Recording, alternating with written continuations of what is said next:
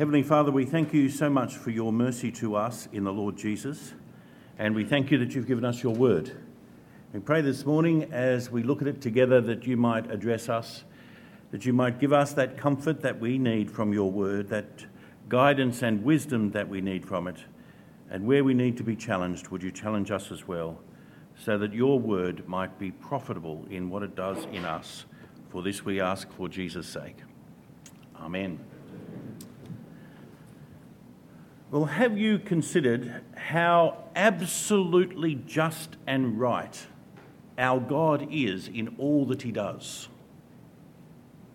That everything God does, everything, is entirely right, unimpeachably just.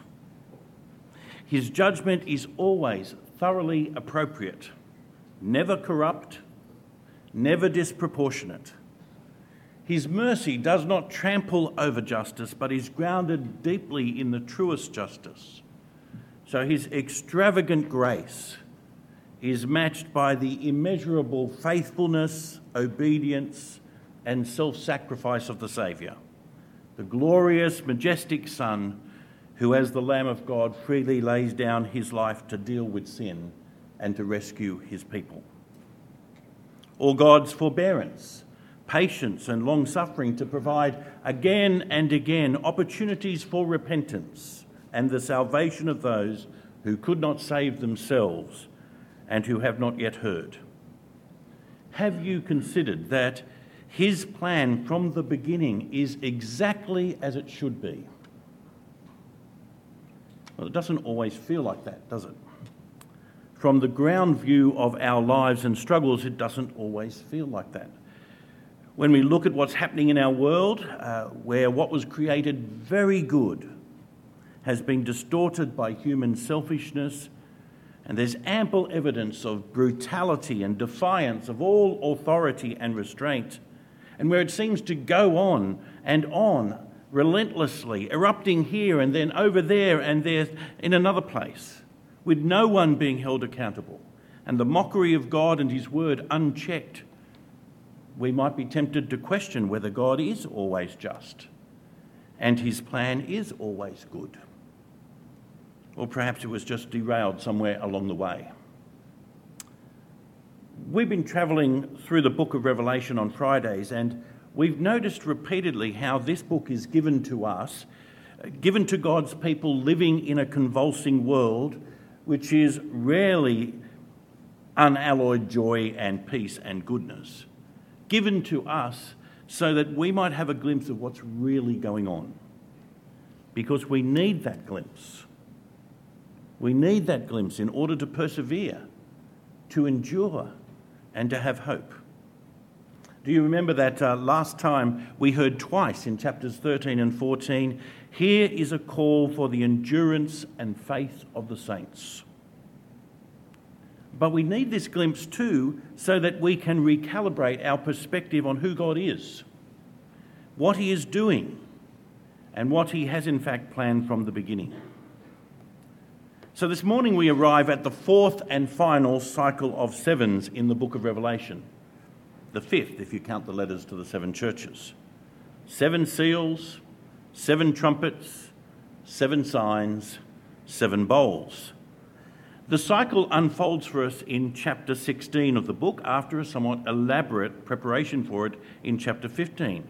And once again, I don't want us to get caught up in every minute detail of these chapters, as you may know that some do, but rather to ask ourselves, what do these chapters in particular have to say to us? What do they contribute to the overall message of this book, which we are encouraged to understand and take to heart? So in particular this morning, I want to draw your attention to 4 features of these chapters. And the first is something that we've already been thinking about. For you see, right through these chapters, the justice of what God is doing in pouring out his wrath on the world is emphasised. In the first instance, those who've conquered the beast and its image and the number of its name, standing beside a sea of glass, sing the song of Moses, the servant of God, and the song of the Lamb of God. Great and amazing are your deeds, O Lord God, the Almighty. Just and true are your ways, O King of the nations. Who will not fear, O Lord, and glorify your name? For you alone are holy. All nations will come and worship you, for your righteous acts have been revealed. The wrath of God is about to be poured out on the earth. It will be fully expressed, fully expended. There will be nothing left. And at this very point they cry, just and true are your ways. What God has done and what God is about to do is entirely right. It's entirely appropriate. In fact, the very anticipation of the wrath of God being poured out is something that evokes praise. And it's not only those who have conquered, but the angels who are themselves the agents of God's judgment who say this. In the next chapter, after the third angel pours out his bowl and the rivers and springs become blood, the angel says, "Just are you, O Holy One, who is and who was. For you brought these judgments, for they have shed the blood of saints and prophets, and you have given them blood to drink. It is what they deserve." And even the voice from the altar gets in on the act. "Yes, Lord God, the Almighty, true and just are your judgments." What does it take to stare God's fearsome judgment in the face and still say, "You are just. True and just are your judgments"? There have always been people who have no time for the wrath of God. I know people who refuse to sing any song that mentions it, who avoid parts of the Bible that speak of it, who insist it has no place in the gospel message. If God is loving and merciful, then he isn't wrathful and all people are forgiven. He's not a judge, he's a father. But as Miroslav Volf famously wrote, you can only say things like that in the quiet of a suburban home, not in a scorched land soaked in the blood of the innocent. It's impossible to say those things as you watch young children riddled with bullets, a hospital lying in ruins, the weeping victims of human barbarism. I mean, how did you feel when you saw the footage from Gaza and Israel? It's sickening, isn't it? The innocent lives mowed down, grotesque levels of violence and hatred rained down upon fellow human beings, fear and suffering and anger and cruelty. Can you see those pictures or even just hear the reports of those who were there on the ground and remain unmoved, unshaken? As I said last week, no human being should do to fellow human beings what's been done in the last 2 weeks in the Middle East. And yet it has been done. And to our horror and disgust, it is excused and even championed in various parts of the world, and here in our city too. But if the anger welled up inside you when you saw or heard of these things, as it did in me, what do you think it is like for the God who gives life to every human being and who surrendered himself to be the saviour of the world? Do you think he remains detached and indifferent in the face of what's been happening? Will God simply overlook what has been done? Will he just ignore this latest outburst of inhumanity that has its deepest roots in our refusal to acknowledge him as creator and redeemer? What kind of God would he be if he was not angrier, exponentially angrier, than we are when we see these things? Of course, my anger is always tainted by my own self-interest, whereas God's is not. But his wrath blazes far more fiercely because it is so pure and selfless and born out of the richest and truest love. Mine is an almost uncontrollable emotional reaction.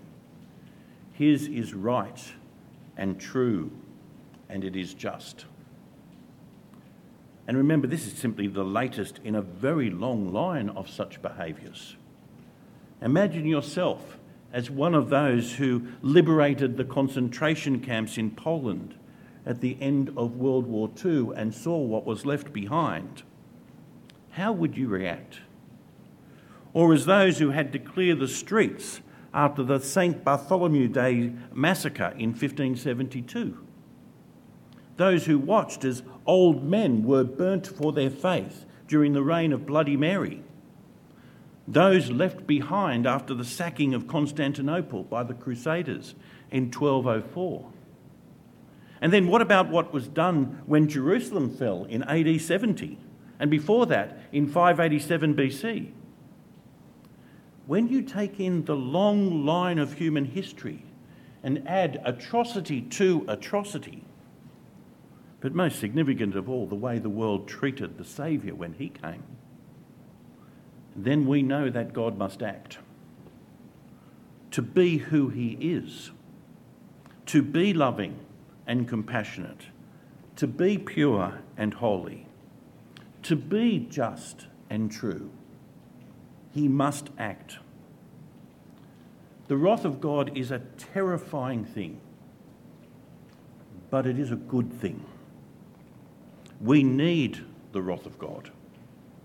Without it, human rebellion and cruelty and suffering has the last word. What is very clear in these chapters is the justice of God's wrath. The second feature of these chapters I want to highlight is terrifying in a different way.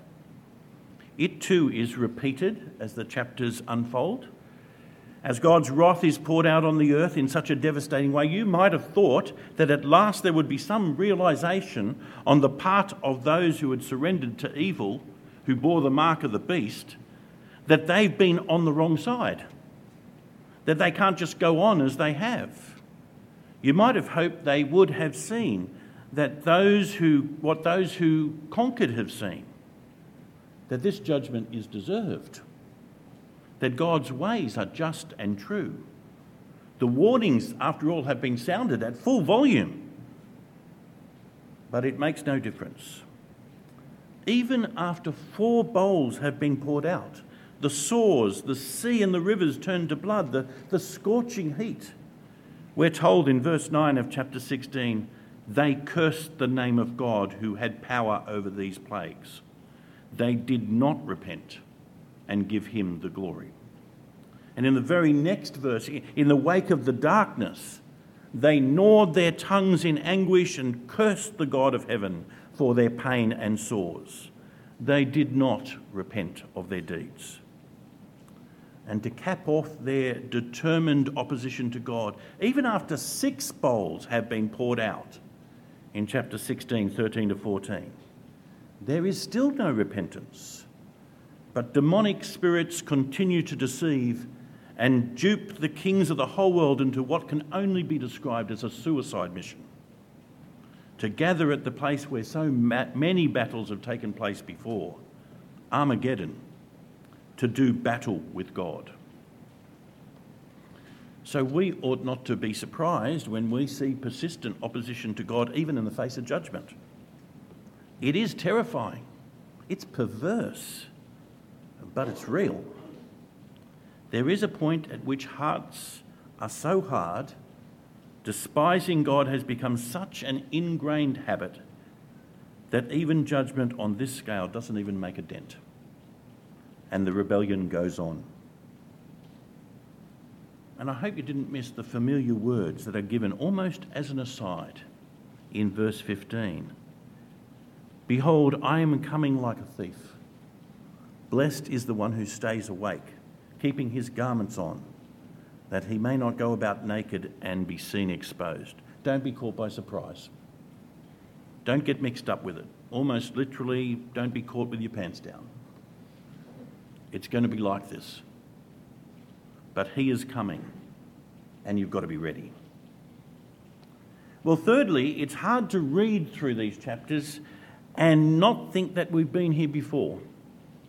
The plagues, the victors standing by the sea and singing, very explicitly, the song of Moses as well as the song of the Lamb, the tent of witness, And as the bowls of wrath are poured out, the sores, the sea turned to blood, the rivers and springs turned to blood, the scorching fire, the darkness, the frogs spewing out venom.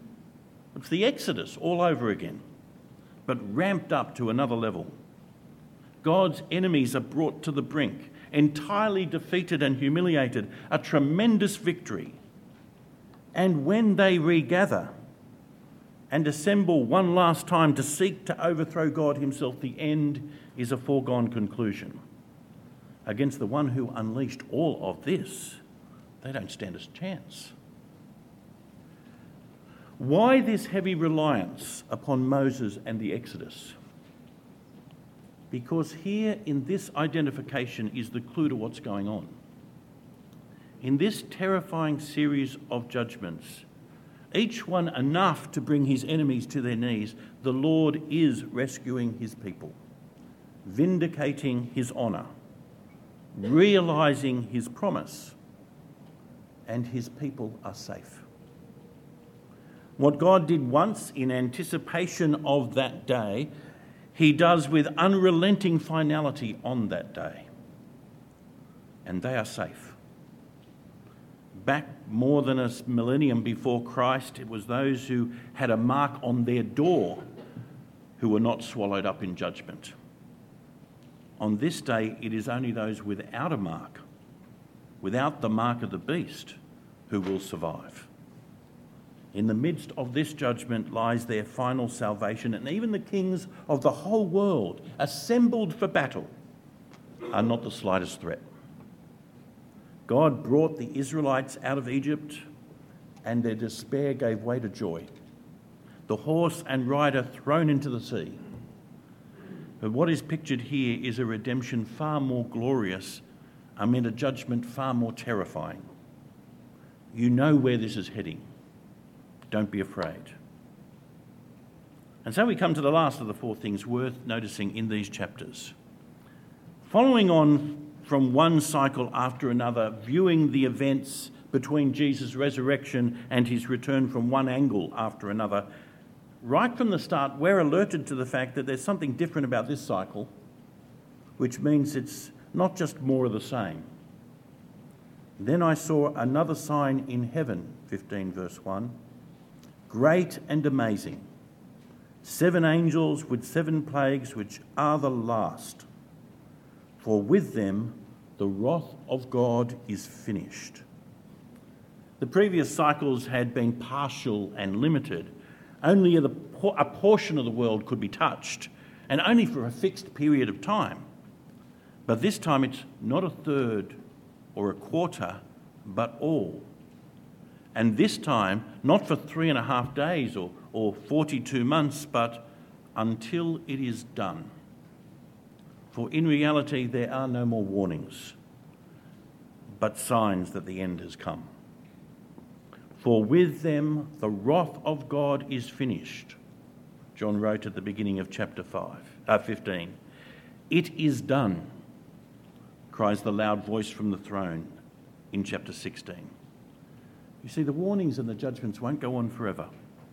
One day the war will be over. The city will fall, and every island and mountain will be gone. Space will be cleared for a new heaven and a new earth where righteousness dwells. The final collision between good and evil is so entirely one-sided. A monumental earthquake splits the centre of opposition to God apart. The great city was split into 3 parts, and the cities of the nations fell.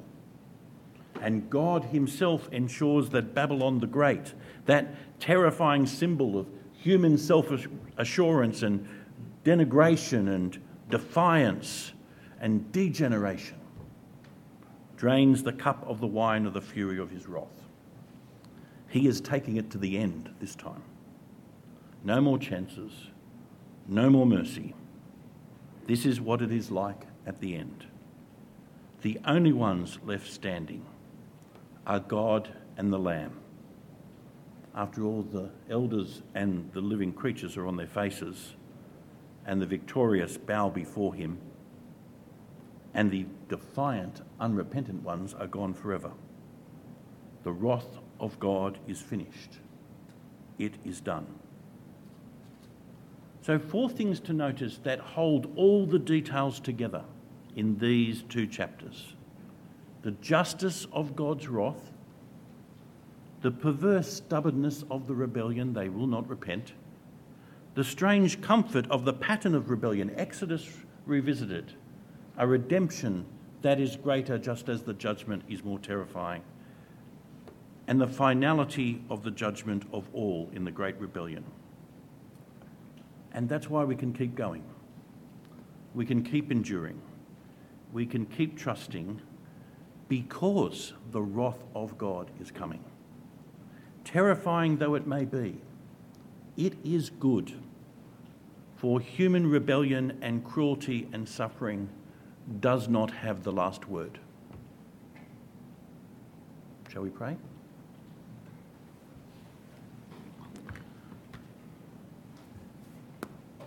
Heavenly Father, as we hear these words and understand the terrifying reality that they paint for us, we are comforted because we know that you have the last word and you will bring comfort to those who have suffered and healing to those who have been injured and life to those who have been martyred. And your will be done. And your wrath will one day be finished. And we thank you for this in Jesus' name. Amen.